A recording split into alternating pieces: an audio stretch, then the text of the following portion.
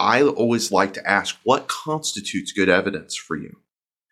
A lot of times I'll get a blank face. It's just evidence. No, there are different types of evidence. What constitutes good evidence for an idea or against an idea? And for me, the way that I got taught that, and I'm not just throwing out my opinion here, I'm talking about the way scientists look at evidence, the way criminologists like to look at evidence, is that there are three key factors to it. It has to be tangible, it has to be recreatable, reproducible, and then it also has to be falsifiable.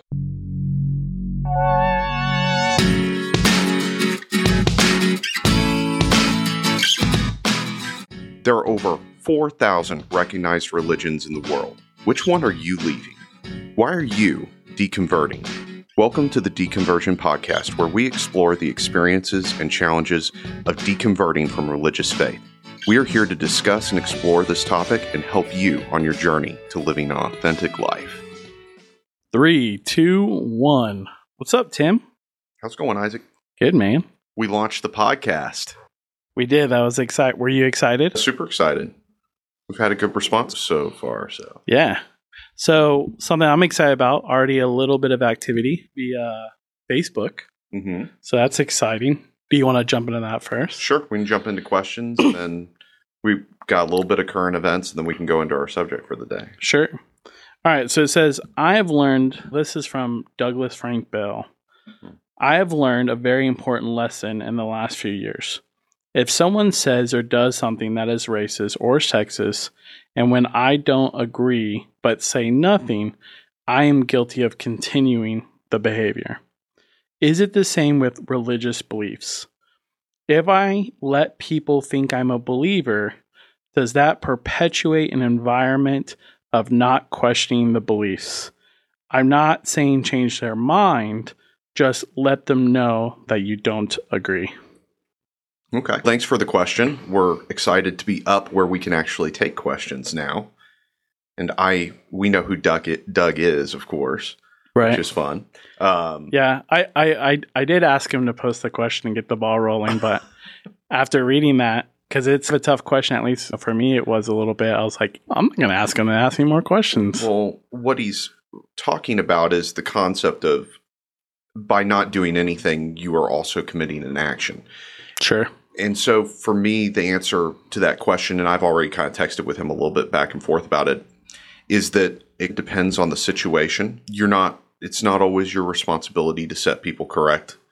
Your job is mainly to represent your ideas with some measure of integrity. And we're going to consistently talk about that.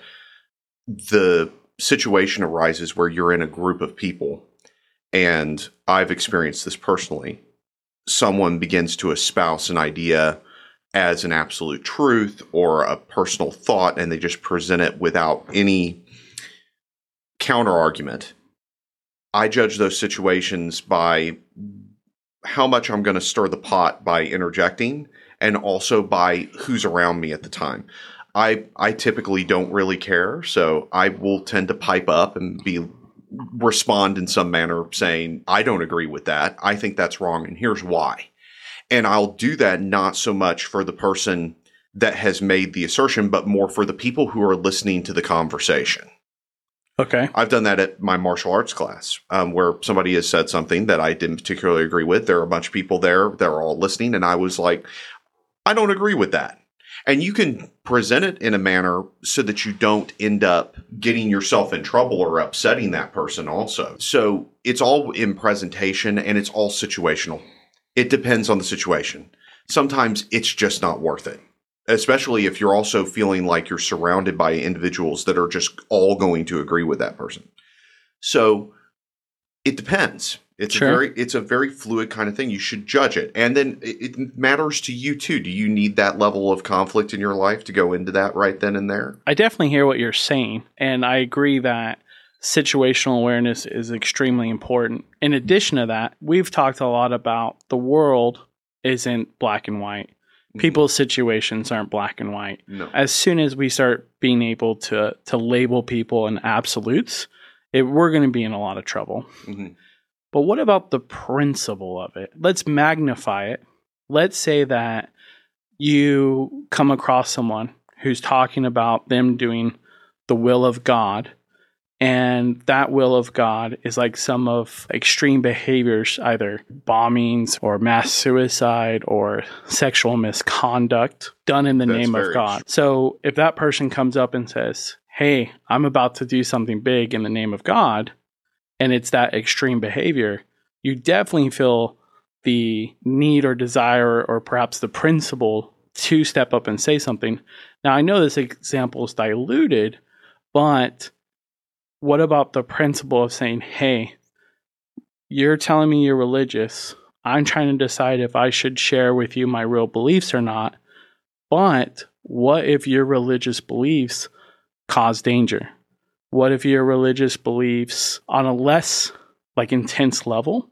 What if your religious beliefs put you in a situation where you're in an unhealthy marriage? Yeah. What if there was an opportunity for that intervention to have happened? So what about just the principle of if you should say something or not say something? I think on principle, those are two very different situations. On a large scale, somebody propagating violence and trying to do something like that, of course you should stand up and say no to that. Publicly, personally, whichever way you want to do it. And if you don't, then you have made an action of passively just letting that go past you, and you don't want to do that kind of thing on the large scale. That's like being quiet about, suicide bombers, Islamic suicide bombers. They're fine. I'm not going to say anything against people who do that. That's an action. Then you should be really cautious with that kind of thing. On the other scale of it, you're talking about on a smaller level. And a lot of that goes to what type of relationship you have with the individual that this comes up with. You and I have talked about trying to be people that sharpen each other. That does not mean we agree all the time. It also means that we can borderline make each other uncomfortable at some points because we're wanting the other person to be better. And we understand the spirit with which that criticism comes at us. So that's with someone we love and care about. When we go into the gray area of something in between these two extremes, you get to a point where you do have to make a judgment call. What you have to gauge for yourself is where you want to land at the end of the day. Because if you're landing at the end of the day saying, or living with, I regret that I didn't say that to that person. I regret that I didn't pull that person aside and say, that person's treating you really bad. You shouldn't be in that relationship. That's a bad idea. Even though you really are passionate about it and you're excited about it. That's a great example of a relationship. Lots of people deal with that as you grow up, as you go on. You've got friends that date different people and this kind of things, and you'll have feelings about those people. To me, religion is a great example of an abusive relationship. The religion treats its adherents as like an abused party. That's how it gets you. At the end of the day, I do want to feel like I call that out. No, you don't need to live under the yoke of that. You don't need to deal with that bullshit. And I feel better if I have said something. That being said, every individual has to gauge where it is appropriate to say something or not to say something. Do what you can live with is, I guess, my answer to that question. But you do take an action by being quiet. One of the things that I think was a very great word specifically is that in Doug's question, he said, does that perpetuate? And one of the things that I think about, especially in our society right now, which is a very dangerous thing, is that telling someone, hey, I don't quite agree with that, or I am on the other side of political beliefs or beliefs on major issues or whatever it may be, my announcement of me taking a different stance than you oftentimes does perpetuate the problem, because people then double down and it's an immediate shut off. Let's say someone comes up to me, hey, Isaac, do you go to church? No, I actually have a pretty hard time buying into a monotheistic God. I think that might be dangerous to go down that road. Now, what is that person's response? Is it a double down and I'm ready to argue with you immediately? Could be. Right? Because that's going to perpetuate the problem. That's going to dig the roots in deeper than if I perhaps say something or say nothing. It's a real coin toss of, does that confrontation perpetuate or not perpetuate a situation? Mm-hmm. Absolutely. But then, what if on a larger scale, what if we were in a society where people who didn't believe in God, atheists, and people who did experience like some hardships and some negative life experiences because of religion, what if they never said anything? What if the idea of us making this podcast, because we're one of the first few people to say the word atheist, meant there's a good chance that we're going to get killed going to the HEB later? Yeah. It's just so hard. Yeah. There can be consequences for inaction and action. And again, that loops around to every individual has to gauge where that is. If you and I lived in Saudi Arabia, we would not be making a podcast about deconversion from the Islamic faith. Right. Okay. It would be hazardous to our health. And there are extreme factions of people that can make it hazardous to our health just right here. However, we both feel passionate and safe and try to be as smart as we can about things so that we can do something like this because it's something that we're passionate about and we care about. When these things come up and you're deciding whether or not to engage with someone, there is one other factor that people should take into context of whether or not they're going to speak up about something, and that's why you're speaking up about something. Too much of stuff that goes on right now is all revolving around ego. I don't agree with what that person is saying. I don't like that idea. Or not just ego, it could just come out of a place of anger. You disagree with that idea so passionately. The moment you hear it expressed in front of you from someone, whether you care about that person or not, can immediately trigger you to be angry. Those are not the best places to come from. There's a place to be angry about and frustrated about things and let people know that you don't like that. But if you're really trying to present an idea, you can run into stumbling blocks really fast when your ego and your emotions get in the way about it. And you need to also keep in context that if this is a particular religious issue of some kind that you're addressing or you're disagreeing with, you can come at it from a very dispassionate viewpoint to present your idea, and they can come at it from a very emotional standpoint. And you attacking the idea can be responded with an emotional reaction from them. And you need to be very cautious of those kinds of things because that can escalate situations very quick. So again, I tend to view it on a spectrum and a gauge as to when and how I'm going to do this. The real telling factor is what I can live with at the end of the day when I go home and I look myself in the mirror. Because I'll give you a really great example of this. I think I've got one that we can roll into this because this really is like the heart of the question or the questions that were presented to us before we move on to whatever our primary subject's going to be. I was presented with a situation where I was at my brother's house and a good friend of his had come over. And I tend to be very middle of the ground on politics. I don't really like to engage. I obviously lean a little bit liberal, but I don't particularly like to associate with either of the extremes. I think that's the whole problem right now, are the extremes on either side. And the guy had come over and he was talking about this Let's Go Brandon thing that came up, which is the background for this, for anybody that's curious about it, is that there was a NASCAR game and everyone started chanting, "Fuck Joe Biden." And one of the announcers misheard this as being, "Let's go Brandon." And so what it became is like a rallying cry in code among the conservative community of saying, "Let's go Brandon" is code for "fuck Joe Biden." Okay, I had no idea that this has happened, and this is what this guy is talking about, and I was absorbing what he was telling me, but I did not have the full context of the situation or what had happened or why this had come about to land in a position where I would argue with him about it. Fast forward, I went home, I did a little bit of research, I was curious, and my standpoint now for that kind of thing is that it's a very hypocritical thing for people who, when Donald Trump was elected, came out and said, "Oh, he's your president now, so you've got to show him some respect." Joe Biden gets elected, and this is the behavior that comes out of the other side. I have no problem. F both of them. Sure. I've said F both of them in multiple realms. It has nothing to do with that. It has to do with the hypocrisy of the concept. And so I have some regret that I didn't jump to that conclusion a little bit sooner and then argued that with him, because I would argue that with him now. I would not stand by while he's in front of me doing this without pointing out the hypocrisy of this. But I would be trying to do it in a manner that is not attacking him, but pointing out the flaw with what this concept is and why I would have a problem with it.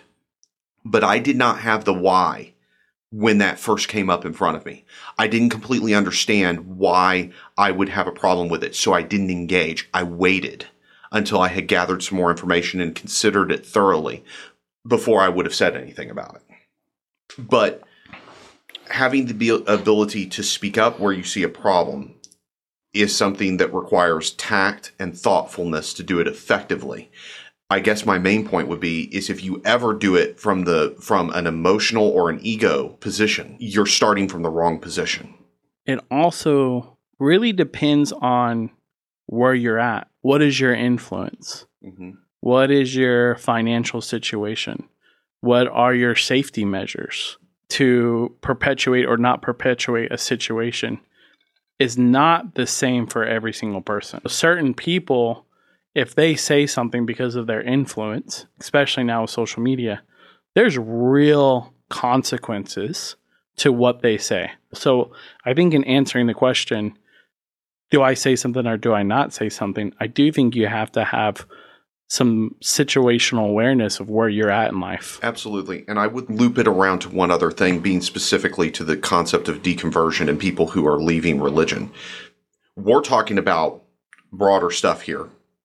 When you're going through a deconversion or leaving a faith of some kind, these situations that Doug was talking about can present themselves with a higher level of frequency.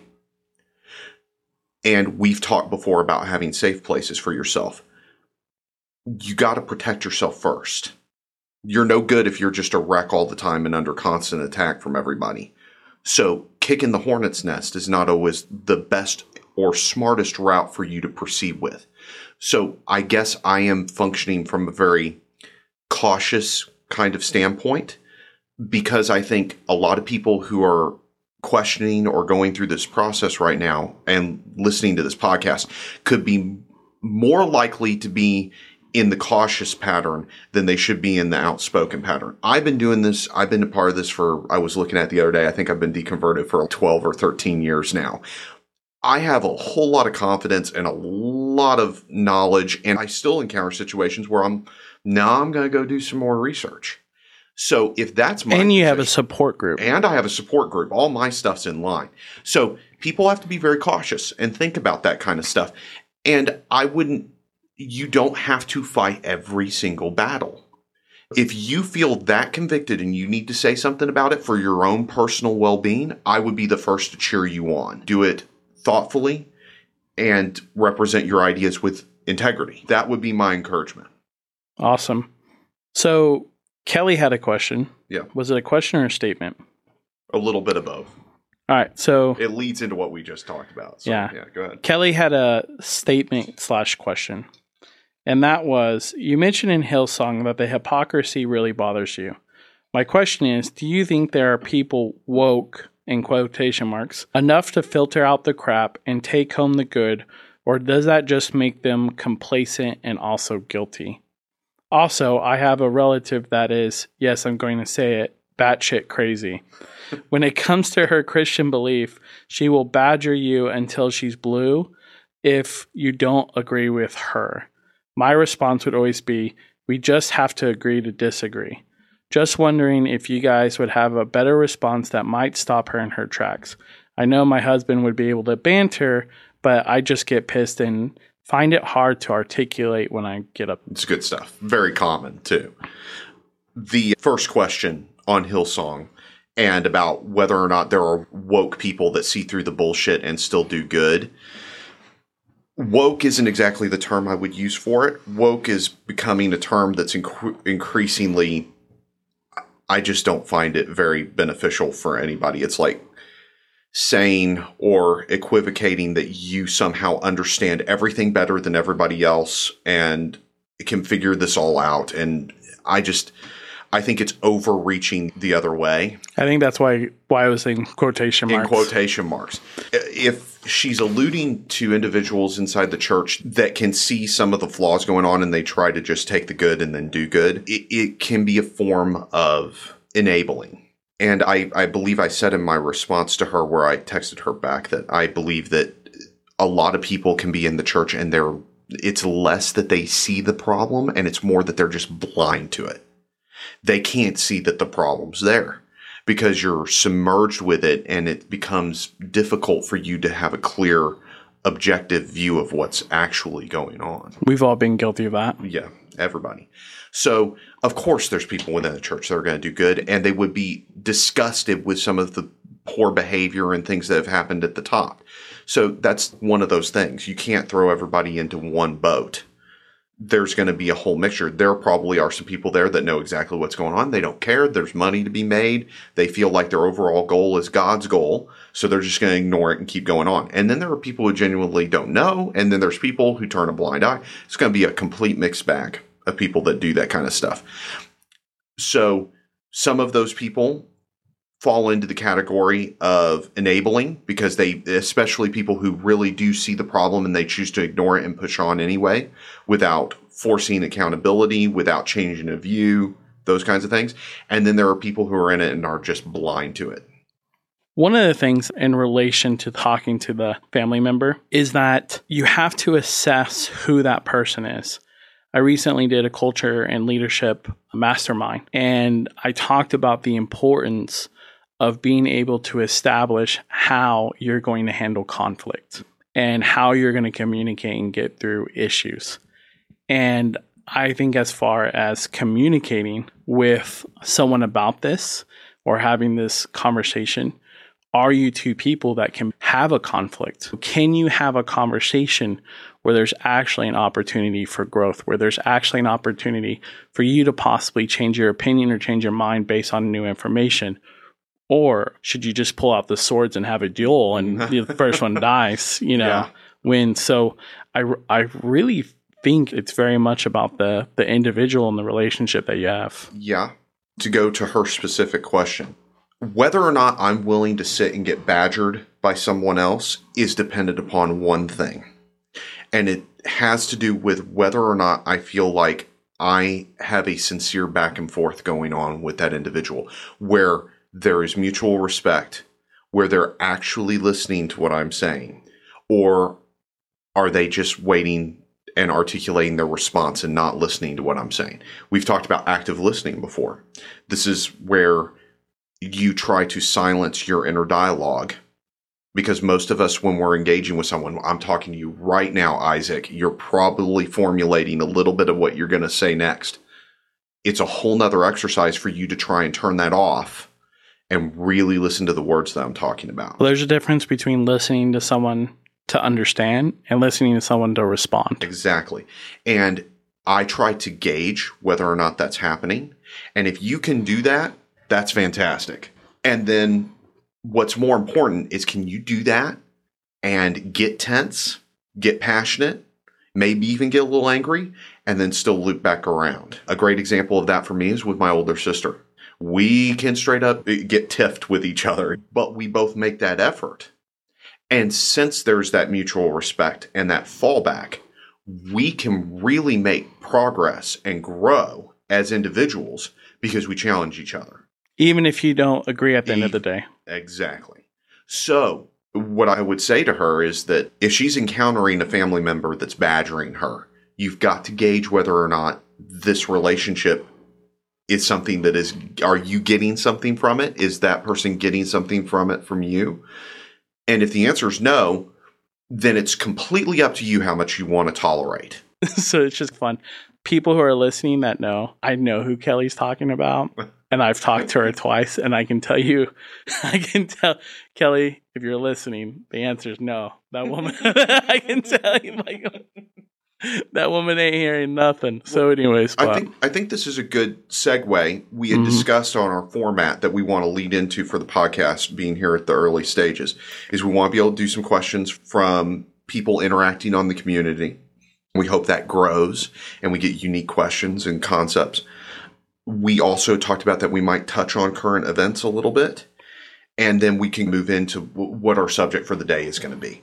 And so the current event that I feel like is an elephant in the room on this one, and I think our questions that we just got are really appropriate in the context of some of the broader things that are going on right now. Let me preface this. I do not want, and you and I have both discussed that we do not want this podcast. This podcast is not about politics. correct. The podcast is not going to advocate one right or left or any of that stuff. That does not properly represent where you and I stand or how we feel about issues. That being said, we will discuss maybe some of the things going on in current events or regarding politics as it would apply to deconversion and people leaving religion or having a problem with it or having to struggle and deal with stuff. So the one that we have to mention is that we are a day out from the leak from the Supreme Court that showed a draft showing that the Supreme Court justices are looking to overturn Roe v. Wade. Correct. To say that this is causing a tsunami is an understatement of people's opinions going either direction. I think in regards to what we just discussed, this is a subject that could crop up in front of you, regardless of your opinion and which way you feel about this. It could put you in a position where you can either be quiet or you can speak up and speak your opinion and how you feel about this issue. I have very strong feelings about it. My wife has very strong feelings about it. That is a great place to take a breath because I want to think through and really understand the why and the reasons I feel that way. Because when I inevitably run into a person I disagree with on this issue, my goal is not to bulldoze or bully that person around. My goal is to represent my position with clear thought, integrity, and respect for the other person across the room from me, because I don't want to just infuriate them. I want them to rethink maybe what their position is or to consider heartily what my position or feelings are in this matter. Does that make sense? Yes. One of the tools that I use is perspective. I try very hard without giving my opinion, without giving my stance on it, present different perspectives and have that person try to come to a decision, agreeing with me or not agreeing with me, from a different perspective. Because we get caught up in our world, we get caught up in our social group, we get caught up in our Facebook algorithm, and it's easy. We lose perspective. And I think it's extremely important that we can be cognizant enough human beings to understand that you have the perspective of the opposite sex. You have the perspective of a different race. And so to say, these are absolutes, this is how it is, no questions asked, yeah, I think it's extremely dangerous. Absolutely. Extremely dangerous. But I suppose the thing that I would advocate for is that I personally, I can only speak to myself with the whole Roe v. Wade situation. I could see how someone who is religious or has grown up in conservative Christianity like I had, now I'm distanced from it. I've been deconverted for some time. But I would imagine some individuals who look at this could immediately have problems on multiple levels on this. You have a series of Supreme Court justices that sat and had to give testimony under oath before Congress. And they all said one thing about how they felt about Roe v. Wade at that time. And now that's apparently not where they are now, not far into the future, where they want to summarily change this. For me, it's hard to not disassociate that with an overall goal that I have known has been inside of Christianity for the last 3 decades, that they want to get rid of this because of their feelings regarding abortion and their feelings on right to life and being pro-life. The contradiction comes in what Christianity espouses about honesty, integrity, these kinds of things. I think an individual could look at the situation, at least I do, and feel like they throw out that principle so that they can achieve their goal. It's a situation where the ends justifies the means. And I think for people who are sitting on a fence or just recently leaving Christianity, going through deconversion, could look at this and be like, what the fuck? Sure. Okay. The contradiction and the glaring talking out of one side of your mouth while you think another thing is just so in your face. The immediate reaction that I can feel is anger and frustration. Well, especially, I mean, if you have a faith-based, especially Christianity here, and you say, hey, I live on the principles of the Bible, and something that is quoted often in Scripture is that all sin is seen equal in the eyes of God, but then you cherry pick which ones are okay and which ones are not okay. Yeah. And we talked about that, again, not in regards to political or who's, if Trump was good for the economy or if he was able to bring a different perspective and a non-politician in office, perhaps. Yeah. But I do have respect for the Christian people, faith-based people that said, hey, you know what? A lot of these behaviors don't align with the values that I have as a Christian. And that bothers me. And so I do have an element of respect for people because that means that person is doing what we're doing. They're questioning their beliefs and aligning them with their values, even if those values don't align with our beliefs. Absolutely. The main thing I wanted to address regarding this current event is less of a, here's what you should think. And it's more of a, here's what I would encourage you to do. If you're an individual that's deconverting, or leaving religious faith, or you have left and you see this and it just lights your fire, you need to think about, one, why that is, because it's the why that is that's important to be able to convey clearly to somebody and with respect and with clear thought. You need to understand that because anybody can get onto you and be like, oh, you're just mad because of your whatever. You've got to be able to think this through. You have to be able to articulate your ideas with integrity. And that's what I encourage everybody to do. Don't go writing huge freaking Facebook posts about how angry and ridiculous everything is. You need to reflect. And you also need to think about how the situation came up in the first place, if that's what you're mainly concerned about. So reacting emotionally will get you nowhere. And fighting with everyone won't get you anywhere. Knowing the why and how you think is what will move the dial for you. And then showing respect and giving respect will get you respect back. And then you will have perhaps some sound ground to change someone's mind or get them to think of it from a different perspective, like you said a second ago. And I think it's important that when you have that communication, when you have that reflection, to not be emotional. But at the initial response, like you said, you have very strong feelings. Let that initial wave of emotion hit you because that's going to allow you to make a decision. Just don't function from it. Let your emotions be a gauge. Yes. For what's right and wrong. Mm-hmm. And I think that's really important. I've said it before. I was like, let your heart influence your mind. Don't let your heart lead everything that you're going to do. Your mind leads. And it doesn't mean your heart's not important. How you feel isn't important. But you need to execute thoughtfully. Otherwise, you can step into problems and have issues.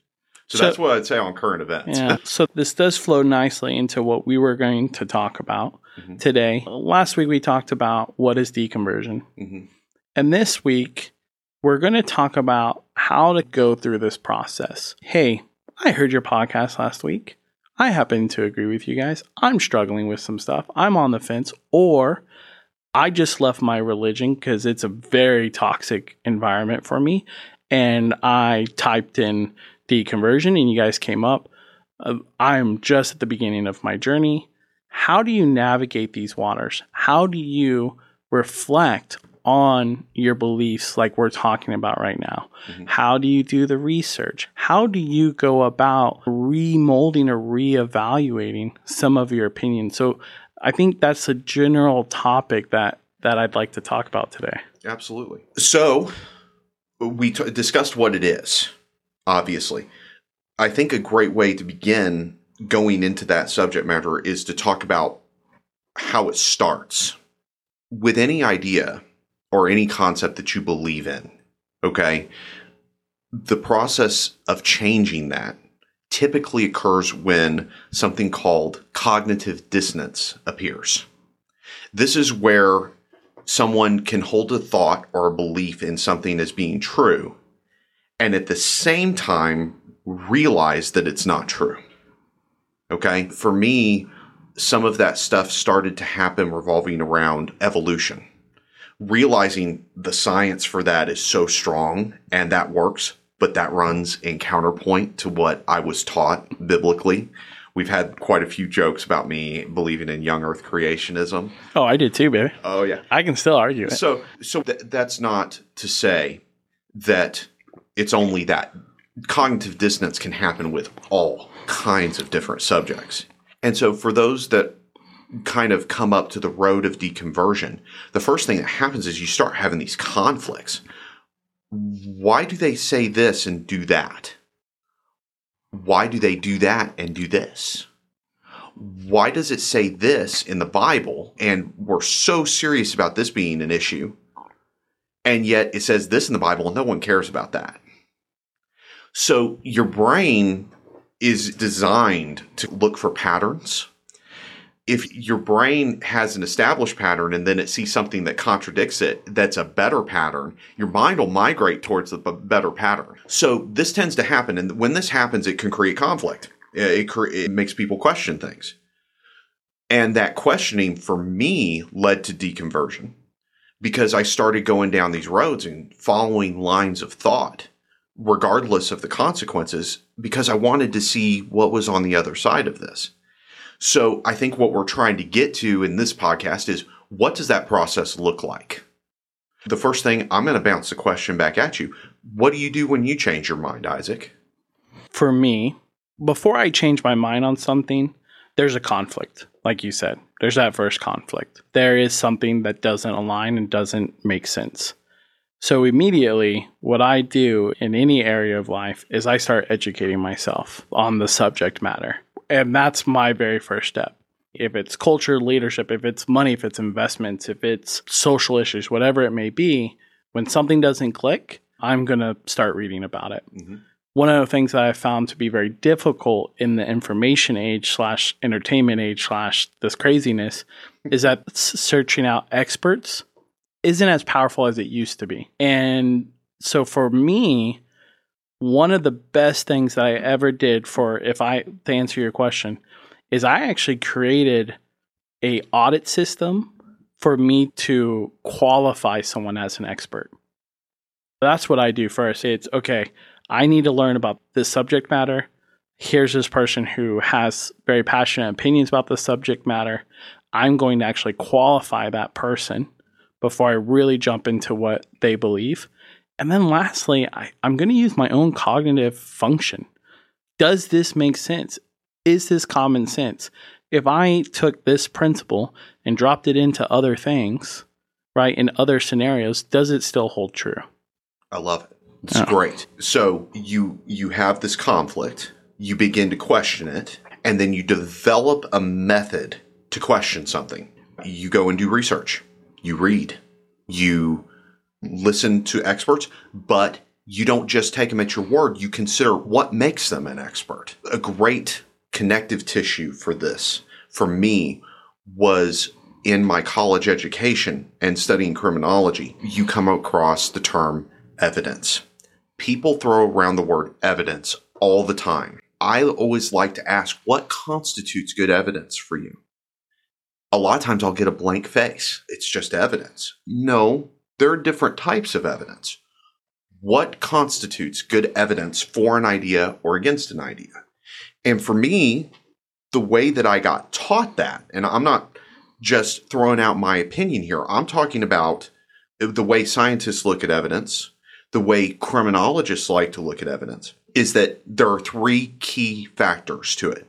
It has to be tangible, it has to be recreatable, reproducible, and then it also has to be falsifiable.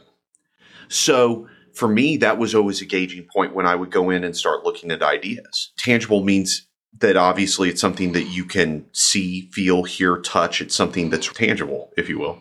And then reproducible means that it's something that could be reproduced. It's not something that only happens once from one person's perspective. This is why I have a real hesitation at people who say they had a personal experience with something, because it's so subjective. It can't be recreated. It only happened to that person. It's not recreatable. And then there is this concept of falsifiable that I think people have a hard time with, which is an idea has to be able to function. It also has to be able to be shown that it could be wrong. If there's no way to prove something is wrong, then the idea is fundamentally flawed. So that is, I'm sorry, I kind of went on a tangent there with evidence. That to me was just so important. I think it's extremely important because it's a loosey-goosey buzzword. Yes, because right now everyone thinks that if they read an article on the internet, that's good evidence. I would follow that. I would be like, okay, does it fit this criteria? Because to me, evidence has to fall into a very specific category.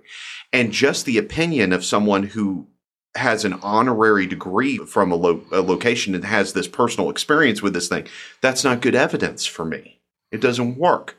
So deconversion for me spawned from this changing of how I look at concepts, how I look at evidence, how I validate who I'm listening to or whose opinion that I'm considering. That's so important for people who are going through this process. You have your conflict, you're questioning things. Now you have to reconsider how you question things to a certain extent. I think a very important thing is just because you question something doesn't mean that you're disregarding it. If you are at your church and you're questioning things, that act alone is not negative. It's not bad. I personally experienced that I was taught that was wrong. It's not. Because at the end of that questioning, you could still have your belief system. You could still say, oh no, this is for me. So don't feel like that while you're going through the questioning that you have to have this definite answer, or that the fact that you're questioning something in the first place means you already have an opinion. No. You're just saying there's information that's not congruent.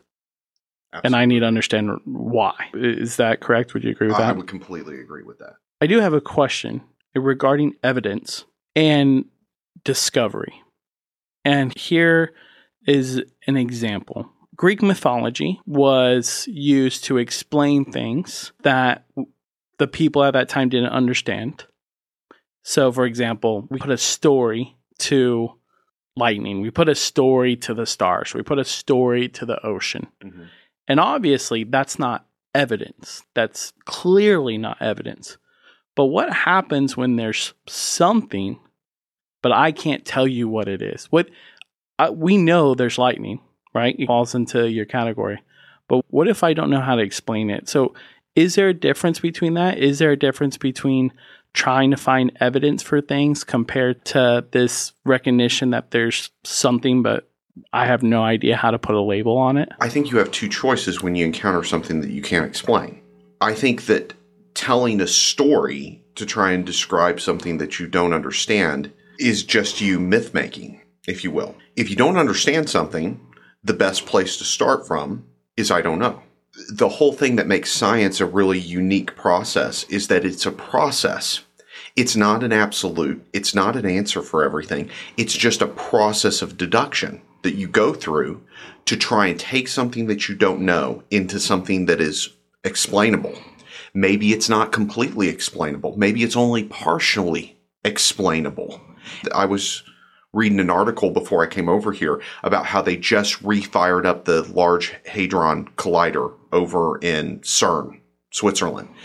And it had been shut down because they had made they built this huge, ridiculous machine that's supposed to help us understand atoms on their absolute smallest molecular level and actions that happen at such a small level we can't even comprehend it. They built this huge machine, ran it for a couple of years, and were like, nope, we're not getting everything that we wanted out of this. Let's redesign the whole thing. It just had a complete overhaul. Redid the whole thing. It answered a few questions, but it presented a whole lot more. So they changed it and started trying to answer these other questions. This is how we all should behave. This is fantastic. This is how we learn new things. So rather than just trying to fairy tale explain things away so that you can feel better, just stop and say you don't know. Then use a good method of questioning to try and come to an answer. And what you end up with is that you end up with some good answers for some things and less so for others. So let me ask you this question. What is the relationship between evidence, not knowing what something is, and that process to try to figure out that you talked about, and opinion? Opinion is something that, just like an idea, it should be open to change. Everyone's going to have an opinion, okay? I have an opinion that when I die, nothing happens. That is an opinion. It's not a fact, okay? I don't know what happens when I die. I don't know what's going to happen. I have a general scientific idea that's really based in science. What do I know? I'm composed of molecules that are going to break down, just like your molecules are going to break down. And we go back into the fundamental base elements of the universe. And we don't know where the universe is going to go or what's going to happen. I've always loved the line in Indiana Jones and the Temple of Doom where the one guy dies at the beginning. I get to go to the last great adventure before you, Indy. And I love that concept. That's really cool. That being said, that's still your opinion. My opinion is that my brain functions like a computer.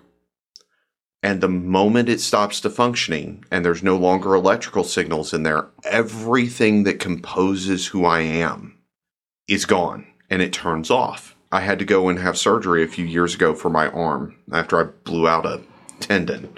It sucked. I went under the knife. I was told I was in there for like an hour and a half, 2 hours. Went by in a split second. I closed my eyes and opened them and I was in recovery. Unlike sleep, where you can kind of perceive that time is passing, I was kind of fitful in my sleep last night. It was on and off. And I think when you die, it's something like that. It's complete. It's nothing. And that's an opinion. And that's an opinion. Right. That's an opinion. It's not a fact. I think it's reincarnation, maybe. That's my opinion. Yeah, well, whatever you're into, man. But that's your opinion. And I do believe that there are some things that are observable facts that have been validated that kind of go along. And we understand them from a certain perspective. And I think that we should trust those things from a scientific point of view. And opinions, everyone likes to say opinion matters, but maybe it doesn't so much.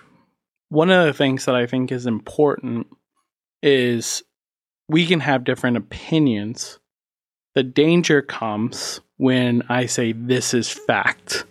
Yes. Correct? Your opinion as fact. So having an opinion that Jesus is the Son of God and he came to save us, and someone has that opinion and maybe practices that opinion, is different than what we're seeing in churches, but because churches are telling you this is what it is, correct? Yeah, based on faith. So anyone deconverting is going to have run into the problem of, here are these extraordinary things being presented by the church. Here's what happens when you die. Here's how you should live your life. Here's how your sexuality is supposed to function. Here's how you should raise your children. Here's how you should think about abortion. Here's how you should think about gay marriage. Claim, claim, claim, claim. Opinion, opinion, opinion. Where are the facts to base those opinions and those ideas off of? For me as a Christian, there was this part of me that sat back and said, there was an element of trust. This is what my parents taught me. This is what the church says. The church is good. It does good. That's what my parents taught me. They say that faith is what props up all of these things. to me, I always felt that there was going to be something a little bit more than just it's true because we believe it on faith. And for me, during my deconversion, when I found out that those are really just opinions, just people's opinions based on their views of the Bible, and then those opinions could be different depending on the denomination and how someone views the Bible. When I started to realize that, it created some cognitive pretty dissonance. shaky. Yeah, it got shaky fast. As someone's going through this process and they're saying, I am going to start evaluating the legitimacy of this, what are some categories or areas that someone should kind of question, metaphorically speaking? That's a great question. I would say that the things that should be put on the stand, and they may already be for some of our viewers that are thinking through these things and concepts. I would say for me, several of those would be, is it historically correct? That's a great one to start from. So you have history, you have morality. Is this morally correct according to your own morals? Does it have consistency regarding morality and ethics? This kind of goes to history, but I think about it from a scientific point of view. Is this literally true? Did this really happen? Is there scientific evidence to back up that this actually occurred? Is the Earth really this old? Is it not? Could someone literally survive inside of a well? No, that's a great one. Yeah. Do you take stories like that literally or not? So a lot of things can get put on the stand. One for me was, is this actually doing good in the world? Is this having a mostly positive effect, or is this having a mostly negative effect? And again, religion, if you're born into it, teaches you not to ask these questions. You stay away from these. Or if you have these questions, you should only ask them and have them answered within the sphere of the church itself. Go talk to an elder. Go talk to a counselor. Whoever. You shouldn't go and determine this on your own. Well, I don't agree with that. So a few areas, you said history, then you said congruence, right? So matching up ethics with the principles of what's going on. Morality. What about science in relation to some of the things that religion claims? For example, prophecy, healing, things of that nature. Is there an opportunity to hold religion's feet to the fire when it comes to those type of claims? Absolutely. One that comes to my mind, when I was I think I was 16 when 9/11 happened. And I was involved at my parents' evangelical, charismatic, non-denominational church. When 9/11 happened, the rhetoric at the church revolving around the end times and Jesus coming again and all the book of Revelation and all this stuff just got cranked up to like 11. And I grew up in that. I had no measure or ability to question that at the time. When I went through deconversion and I was in this process of putting things on the stand, as you said, one of the things that came up on the stand was the concept of prophecy. And that things are happening the way that the Bible talked about. Right now, we have the war going on in Ukraine. There are people who think that's an end time indicator because Russia is involved in doing this and that, and somehow Israel's going to get involved. There's all kinds of weird things that circulate. Especially around Israel. When I was in my questioning phase, one of the things I took a look at was the fact that there were people that thought that the end times were happening during World War II with Hitler and the conquest of Europe. And who could blame them? The world was at war. It was unbelievable. You go look at the numbers of how many people died, how many Russians died during World War II. It's unbelievable. And there were people that thought that was the end times.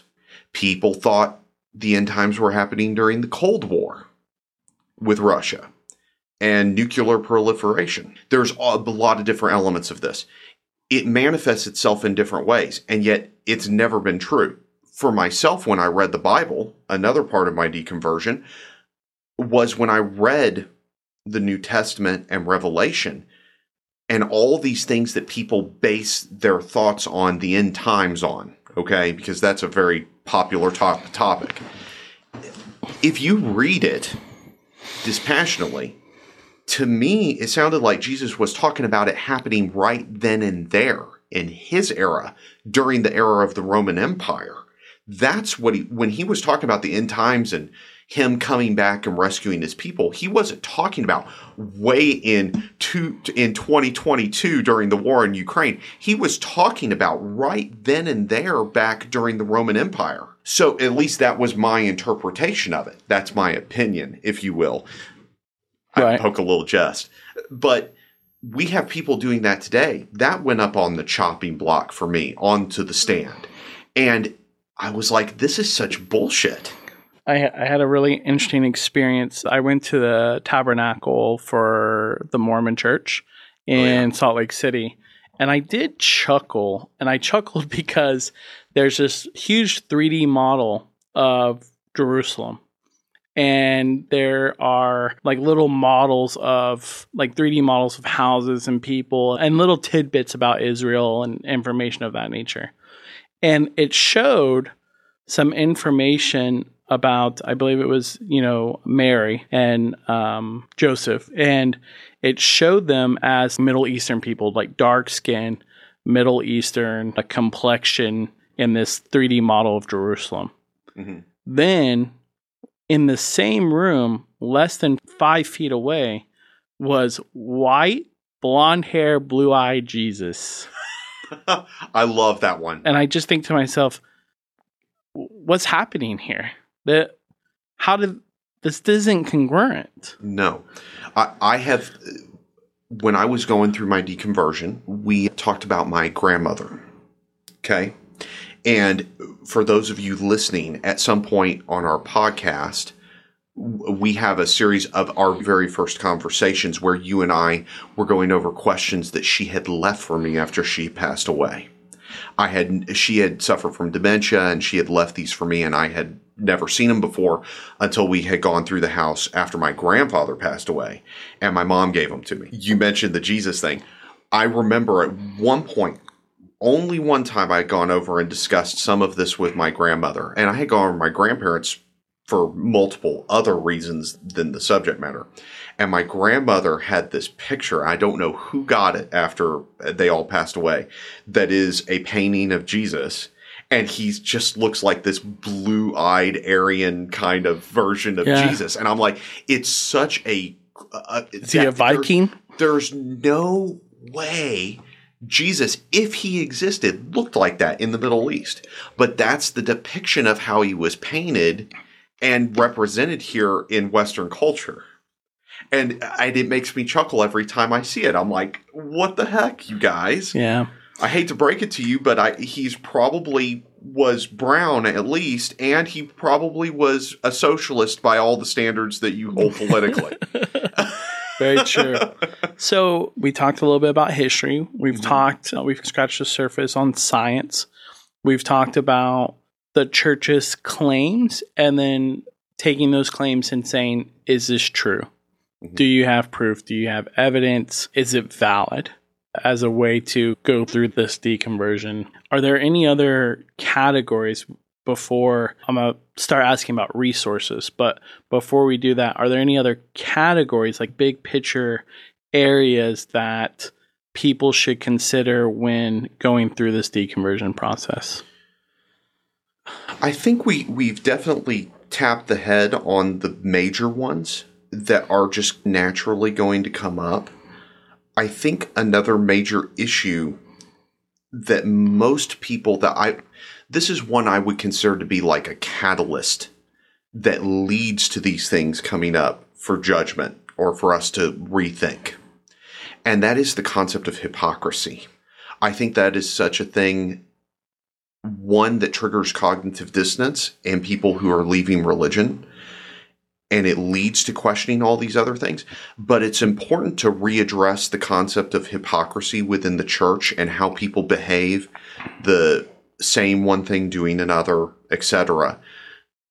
Because when you're deconverting, not only are these other things going to come up on the stand that you're going to go and research and rethink, but it's also important to rethink and consider the element of hypocrisy in of itself, because it can so often be the trigger thing that leads you to the questioning.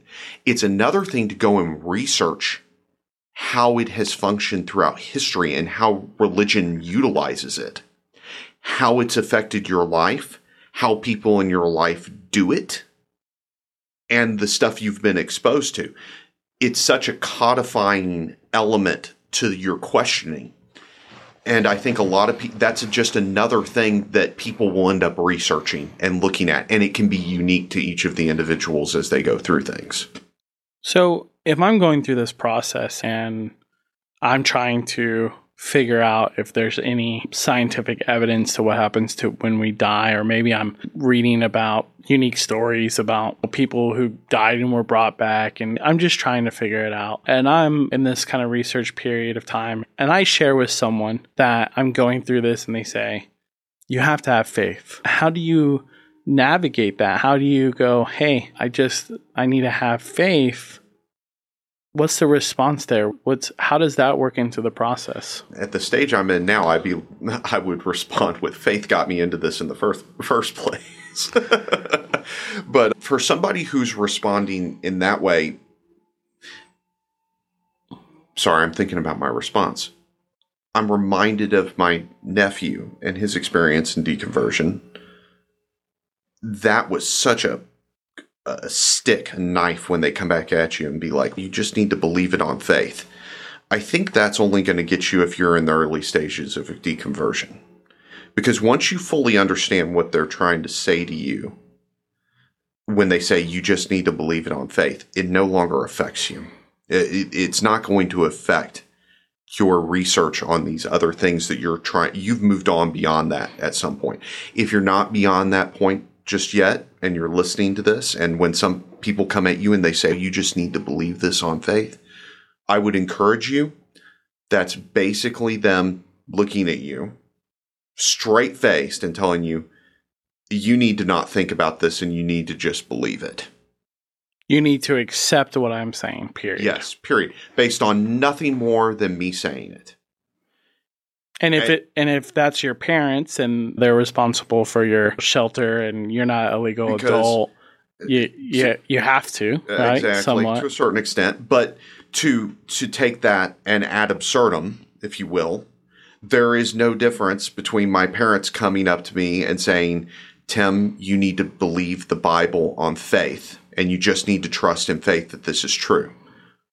That statement to me, where I am now, is no different than them walking up and saying, Tim, you just need to take it on faith that Batman is protecting the city. Why? Right. Well, because the comic book says so. There is no difference in that rationale.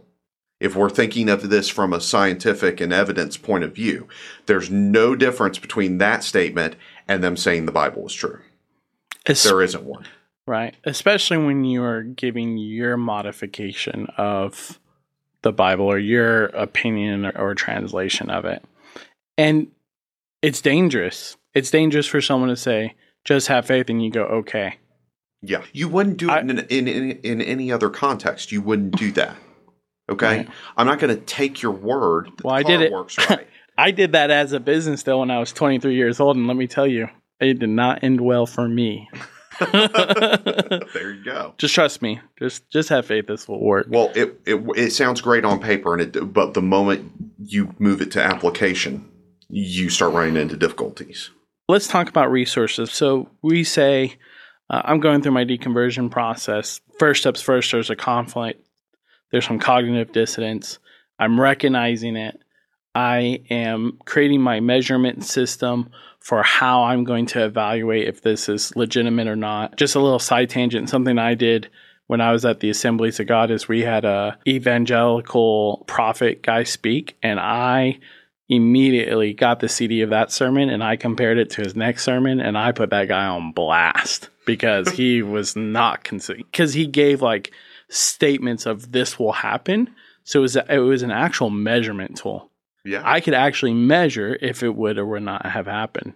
And so anyway, it's just a fun story. I think that might have been the last straw that got me kicked out. Anyways, so that happens and you go, okay, I'm going to evaluate my system. I'm going to create my own measurements. I'm going to not just accept faith as the answer. Maybe I still do believe in God. This is a process for me.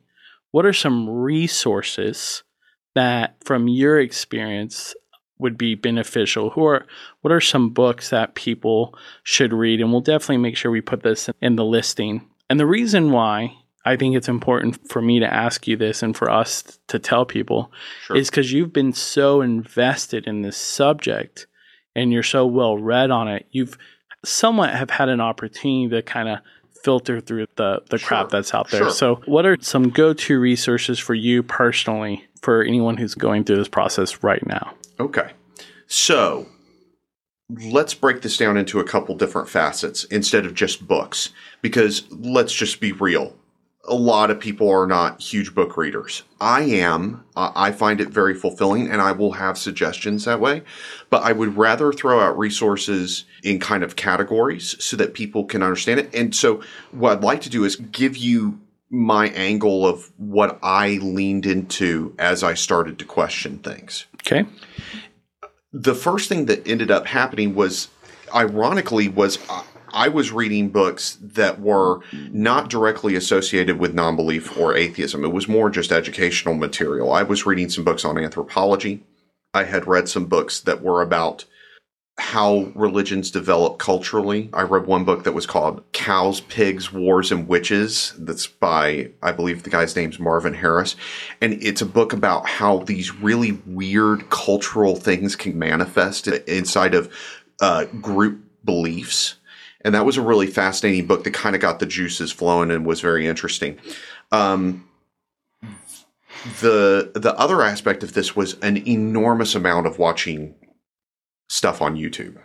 Gotcha. There's so much stuff out there. There's so many debates and people who are very well informed on different things. And again, I use the gauge of how do you gauge if that person's really an expert on it? Go look up their bio, look where they went to school, look what they studied. Right. That's a great way to do it.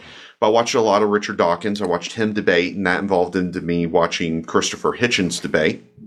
We've already plugged both their books, I believe, at some point. And anyone going through this, maybe we can post a few good debates. Yeah. I've got a top 10 list that I was building not too long ago. That's right. Pretty cool. It's got a bunch of different debates in it. So I really like to plug Seth Andrews' book, which is Deconverted. Right. We semi-stole the name. Not really. Yeah. We added the in podcast.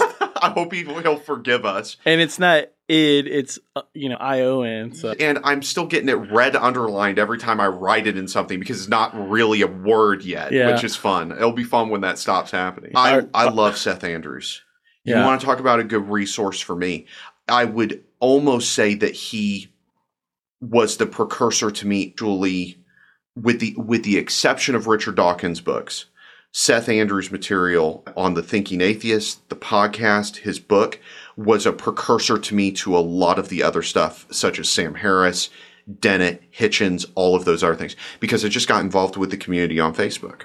I would have engagements, talk to people, listen to his podcast. I went and saw him in San Antonio one time when he gave a speech. That was a great resource to me. Again, community. I'd like to interrupt you. So when we decided to start this project, I joined a handful of different Facebook groups around this subject. I also joined some Facebook groups that are titled like Atheists versus Christians or Mormons versus Christians and things of that nature. Some of those groups, it's a bloodbath of ridiculous statements and bashing and getting back and forth. That's a huge reason why we've created this community. But was there any Facebook communities or podcasts that you really felt like created a great environment for like genuine questioning, genuine conversation? Yeah, and that would have been the Thinking Atheist. And I also created one for my local community, which was Kerrville Free Thought for a long time. And I've still got it. I'm not as active on it as I used to be. That kind of comes from I've withdrawn a little bit from so much online engagement. With the exception of this project, I really don't engage on a lot of other platforms. But I did that and found a lot of local friends that had either been through a similar experience or were already non-believers, and it generated a really great support group. Seeking out things online like that are a really great resource. We'll make sure some of those are in the show notes for everybody. Any documentaries out there? The documentaries I did watch a couple. Let's see. The one on Scientology on Whoa, the one that's good. Was it Going Clear? I think it's called. Well, I know there's the documentary and then there's the series that Sarah Remini did. Absolutely, yeah. Which, just a little disclaimer, somebody will say, well, that's Scientology. Mm-hmm. I encourage you to watch it and maybe compare if there's a lot of correlation or similarities to what you're going through. Because it's easy to just regard it as those cuckoo people. Mm-hmm. But when you extract some specific examples and compare it to other churches' doctrines or beliefs or how they handle things, especially like the old Mormon church, just from some of my readings, it's very fascinating. Tell me the difference. Yeah. Yeah, it's close to home. So I watched that one. That was a particularly moving one. It was very interesting. And again, it's the comparisons. It's not exactly the same thing, but there are very serious similarities. And if you're listening to this and you're going through this process, you're an intelligent person. Don't underestimate hey, does this make sense or not? Exactly. Because if you do, just don't be scared to use your own thought process. Yeah. There are just, I remember watching a lot of Aaron Ra's stuff on how evolution works or the flaws with creationism. That he has a series, it's getting up there now, that was on YouTube, and it was part after part about how that worked. I remember watching that and being really fascinated with it. There's an element that I would like everybody to really absorb, which is this doesn't have to be a painful experience. This can be a very rewarding and fun experience. So much stuff. There's so many cool ideas and concepts. I've always said that the realities of the world are more like sci-fi and Star Wars and just amazing, cool shit than anything the Bible threw out there. The reality is so much more interesting and so much more rewarding. No one should get deterred from enjoying that while you go through this process. And I really sincerely feel that religious belief and faith robs you of that. It robs you of it. And you should enjoy the experience. Going a slight tangent, but what you said about the robbing and going, one of the things that's been very difficult for me in that process of questioning things was, why do I believe this and when did I decide that this is how it is? Yeah. Just answering those questions to your fundamental beliefs can shake them up, which can at first be scary, but know that you can replace them and or you can solidify them. But it was daunting. I actually wrote on you guys can't see it, I have this huge dry erase board. I'm a dry erase board freak and have been for 15 years. But I wrote, why do I believe? I would write the belief, then I'd write why, and then I would write when. And not just on this subject, on multiple subjects and areas of my life. And it's a practice. Yeah, absolutely. And you're responsible and you reap all the benefits by doing this. So I have a few thoughts or questions. Does self-help, health and wellness, psychology, does any of that kind of get incorporated, or was that anything that helped you in this deconversion process? That's a really interesting question. Talking about self-help, I feel like the whole process to a certain extent was an act of self-help. Does that make sense? Yes. Okay. So that being said, my whole opinion on actual help, like going and talking to a psychologist or doing that kind of thing, I didn't end up doing that until a later point in life. And finding someone who would keep their religious preference out of their psychological practice here where we live in Texas could be a bit of a challenge. It can. I felt very fortunate that I did get an individual who could keep a boundary on that. And I established it when I went in. and I was talking to him that this is where I am and this is how I feel about these kinds of things. And saying you want to pray for me after a session is just not going to knock a fly. So if people need something like that while they go through this process, I would highly encourage it. You would need to be very selective on how you approach or who you would trust with that responsibility. I would suggest you look for a professional. Is there any vulnerability of, I'm leaving my church and now I found this like really great group, and maybe just jumping into their ideology, healthy or not healthy, a little too much? I'm like I'm spiritual ayahuasca sun goddess. Yeah. You can, I think when you fully grasp the change in thought process that comes with this, it makes you a little bit less vulnerable to, let's say, hokey ideas. Christianity is not the only hokey idea, guys. There are a lot. There's all kinds of stuff that falls apart under harsh scrutiny. Homeopathy, natural medicines, stuff like this, all to varying degrees can fall under the guise of hokey, depending on who you're talking to or how you analyze it. So there are some people that jump out of this and then they run headlong into other things.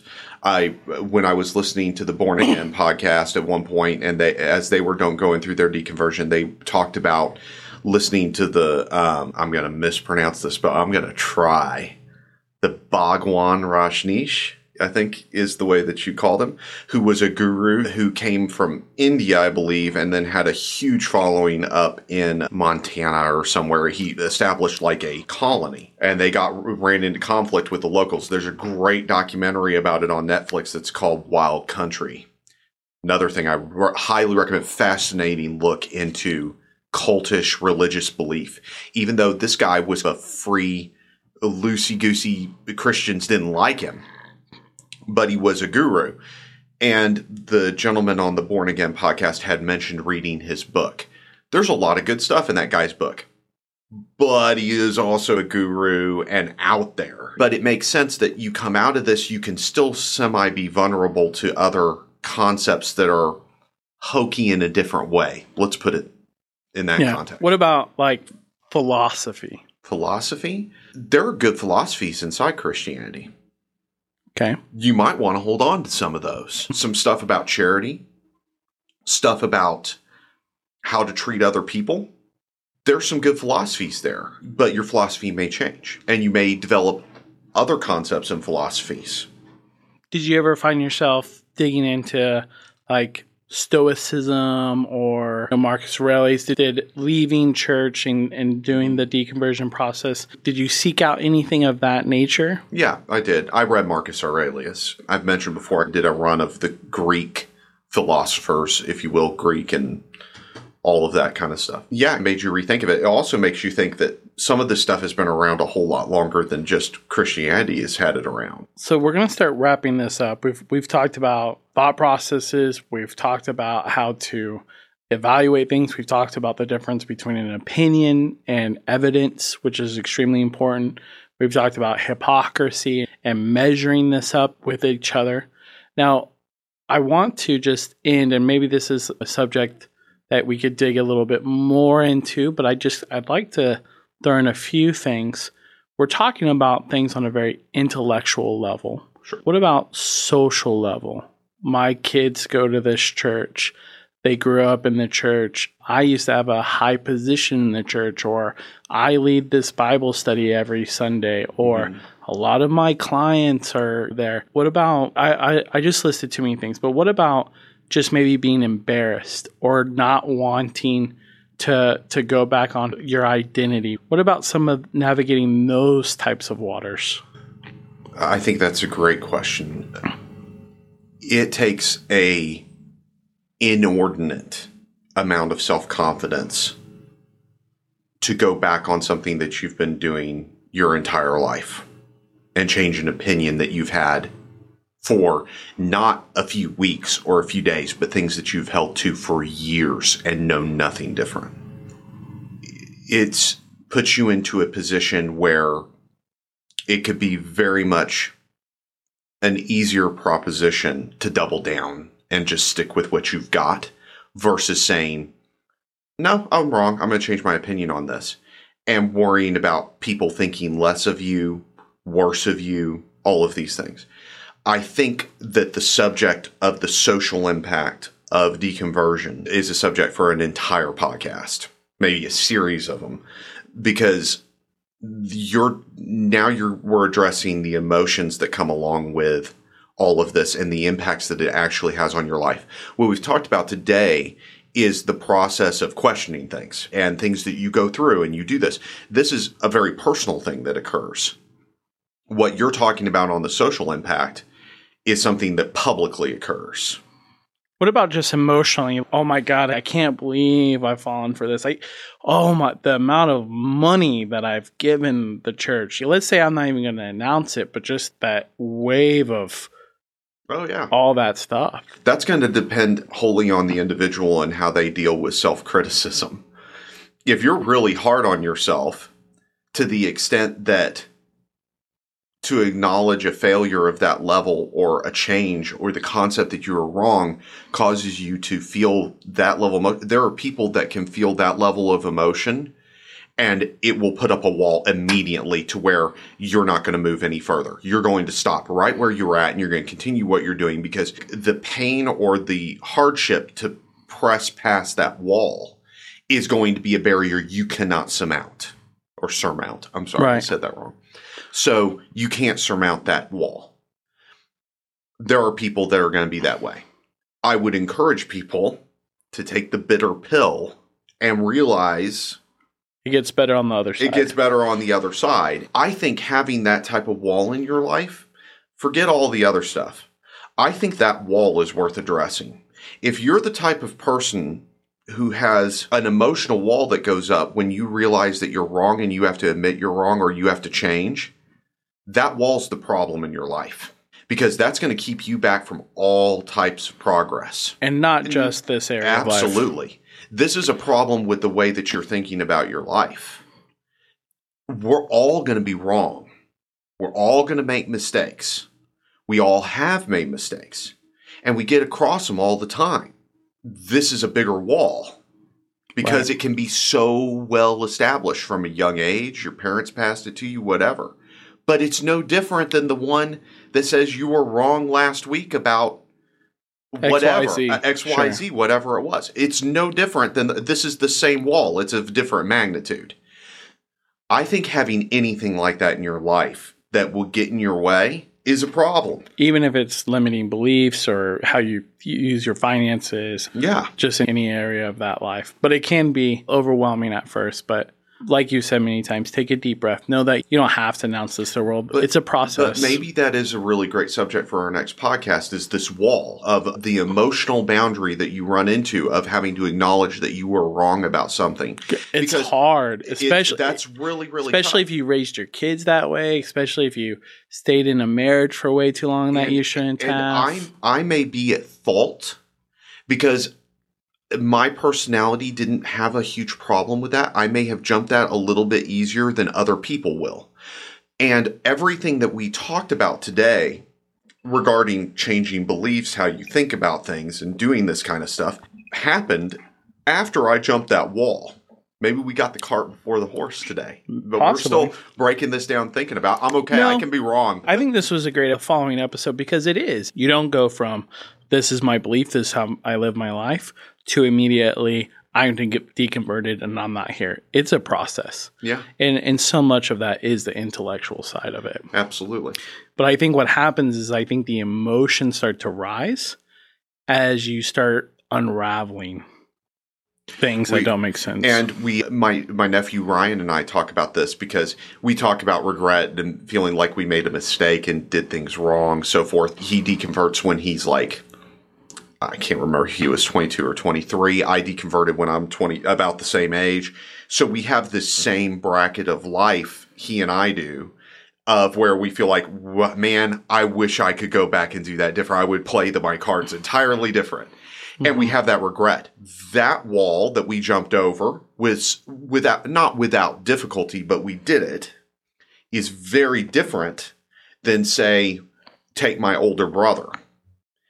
He's, 10 years my senior. Now you've just tacked 10 years of error, if you will. If we're going to view, I don't view it exactly that way as error, but it could be perceived that way when you're deconverting. You have to tack 10 years of that onto him. That's all. That wall just got bigger. Go to my older sister. That's an even bigger wall to hurdle. So the want to double down and say, no, I wasn't wrong. There's just still some form of this. It gets more and more difficult for people to hurdle as they get older. And I think we should compliment people who have gotten through that wall. Because it takes an immense amount of courage, an immense amount of character to have lived the majority of your life with a belief and then question it and then be able to go and tell people that, hey, this isn't what I believe. I don't think this is right. I really, it's something to be proud of yourself for. It really is. And people struggling with it, you could easily get caught up on the negatives. And we're all prone to do that. You really should not do yourself the disservice of not acknowledging the amount of courage and effort that it takes to go this route and to live a life like this. It takes work. Yeah. It's not perfect. It's messy, but it's something worthy of praise. And this work is going to show up in other areas of your life. This is a behavior, a mentality that translates far, past this. And I think that's something that's extremely exciting, at least for me. I completely agree too. We've talked about how people, religious individuals can particularly end up in a point where they tend to fall back on this crutch of this must be just what God wants. I lost that job. This must be part of God's plan. I didn't get that job. That was part of God's plan. You know what? Fuck that. Maybe you should have worked harder. Right. Maybe you should take some. Maybe you should go back. Maybe that's not how this ends. Maybe you go and fight harder. Maybe you determine this stuff. And you don't want to have that mentality in your brain. We're all going to deal with failure. Mm-hmm. We all should learn from it, move forward, and continue after our goals. But this mentality of being the mercy of the flow of God's plan that you don't really know what it is, maybe that's not a great mental place to be at. It's a really easy scapegoat. Yeah. And it's not a scapegoat where you should have gotten the job. But if you're real quick to say it's not God's will, you're never going to get better. Yeah. You're never going to get better. It makes me think about, I'm reading this book because it's sitting on your shelf and because I got interested, which is Jocko Willink's book, who's a former... Are you enjoying it, by the way? Oh my God, it's so good. It's fantastic. When I read that book, it was the book I needed to read. I didn't want to read. Yeah. And we'll plug it for everybody. It's called Extreme Ownership. Yeah. And you know what? I have no clue what that gentleman's religious beliefs are. And I don't care. I don't care. His philosophy of you take responsibility speaks to everything that I agree with. You are ultimately responsible. And if you want to move that dial, you have the double-edged sword of you bear responsibility for the success and the failure. And the win of that is that you're responsible for your success. And then the lose of that is that you're usually responsible for what's gone wrong. You're always responsible for what went wrong. And I think... And it's a very empowering way to live life. But it does run counterpoint to people who just are like running this, well, it's all God's plan, and they accept failure or they pass the buck or they blame something else. Mm-hmm. And I love that mentality of let's win. Right. My wife's been picking on me because he has got this line where he was talking about people coming to him saying that things are going horrible, this or that. And his response for when things go horrible is good. Oh, yeah. Good. It's going wrong. That means we're going to do it this way. We just learned something. We're going to figure this out. And I love that attitude. It's easy to say you love it. It's a harder thing to practice it for certain, but I love that attitude. I love it because you aren't in control of everything. The only thing you're in control of is how you react to things. Right. And that is a position that you take when you deconvert. you're now taking ownership for everything. And taking that ownership too is also, you don't have to, taking that ownership also means that you don't have to blindly accept what your pastor says or that's something that I've always had such a hard time of. How are you qualified to tell me how to live my life? And not in a positive or negative way, but in a very sincere way of, if I accept your advice, that might affect my wife, my children, that might affect my parents. Like you've said before, that's a earned position. That's just not a given position that church leaders have. I mean, just as a thought, when you're going through this process and trying to evaluate, go, hey, should this person have this much influence in my life? Yeah, absolutely. So I think that's a good stopping place, man. I think us ending on complimenting the people that get through the wall. Yeah. And kudos to the people that have really big walls. Yeah. That it takes a lot of courage. Absolutely. So until next week, right? Until next week. Oh, small little plug though. Oh, plug. Fun. If you're going through the deconversion process and you're looking for a resource, we will eventually have a course. Oh, God. Yeah. That's our other project. Yeah. And to really help streamline this process for you. Yes. I have to be the plug guy. That's my job here. Yeah. I'm the details. Tim's the expert. Yeah.